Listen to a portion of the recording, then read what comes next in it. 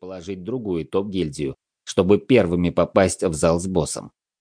В общем, все сложилось настолько успешно, что теперь все было только в наших руках. Ну и ответственность висела на мне настолько большая, что иногда становилось страшно. Ведь тактика была выбрана мной, и если что-то пошло бы не так, спрос был бы с меня, как с главы гильдии. Я даже не заметил, как жизнь босса последний раз мигнула, и он, страшно взревев, стал заваливаться в бок. Опешив, я не сразу понял, что произошло. Только взорвавшийся от воли сагильдийцев чат убедил меня в совершенном. Мы первые убили последнего босса игры. Рев и ор в эфире стоял такой, что пришлось убавить звук в наушниках, но останавливать этот шум я не собирался. Сейчас было можно. Босс повержен, осталось только собрать лут. Меня пропустили за кольцо охранения, которое тут же выстроили топ-ДД гильдии, дабы у некоторых людей не вызвать желание кинуться за лутом и, собрав его, выйти из гильдии. Такое было возможно. Поэтому мы заранее распределили свои роли, в том числе и после возможного убийства босса. Внезапно экран монитора заморгал, и над нами взорвались праздничные фейерверки. Золотыми буквами администрация сервера уведомила мир, что впервые на русском сервере был убит финальный босс игры, и что сделала это небезызвестная всем гильдия Искариот, за которой уже числились другие мировые достижения. Практически сразу мировой чат запестрил смайлами и цветами. Альянсы, гильдии, да и просто игроки слали нам приветы и поздравления. Чат не успокаивался целый час, а личка моя разрывалась от посланий глав гильдий о луте, что выпал с босса. А он был впечатляющий. Все-таки первое убийство – это первое убийство. Вещей было всего 3, но зато каких. 3 вещи уровня легендарные. Да на весь сервер на настоящий момент имелось всего 5 легендарных вещей, полученных от разных мировых рейд-боссов, а тут целых 3. Когда все узнают, будут вопить как резаные.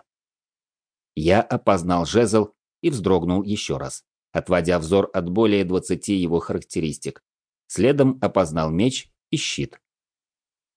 В скайп постучался заместитель гильдии и мой давний друг, с которым мы дружили настолько давно, что уже и забыли, когда познакомились.